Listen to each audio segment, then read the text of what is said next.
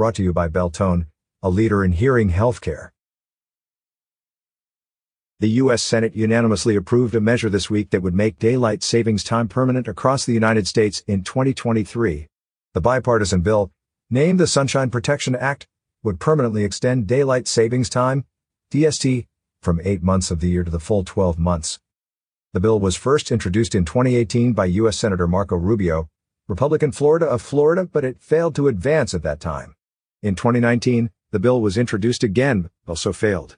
In 2021, the bill was filed in the U.S. House of Representatives by Vern Buchanan, Republican Florida, on January 4, 2021, and in the U.S. Senate by Senator Rubio on March 9, 2021.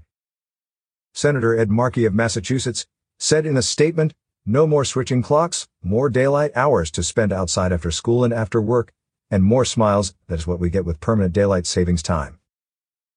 What's next for the bill? Now that the U.S. Senate has approved the bill, it must go to the House of Representatives before it can go to President Biden to sign. The House of Representatives have held a committee hearing on the bill. A spokesman for House Speaker Pelosi said she is reviewing the bill closely. Rep. Buchanan has said he will send a letter to Pelosi asking for immediate consideration of this bill.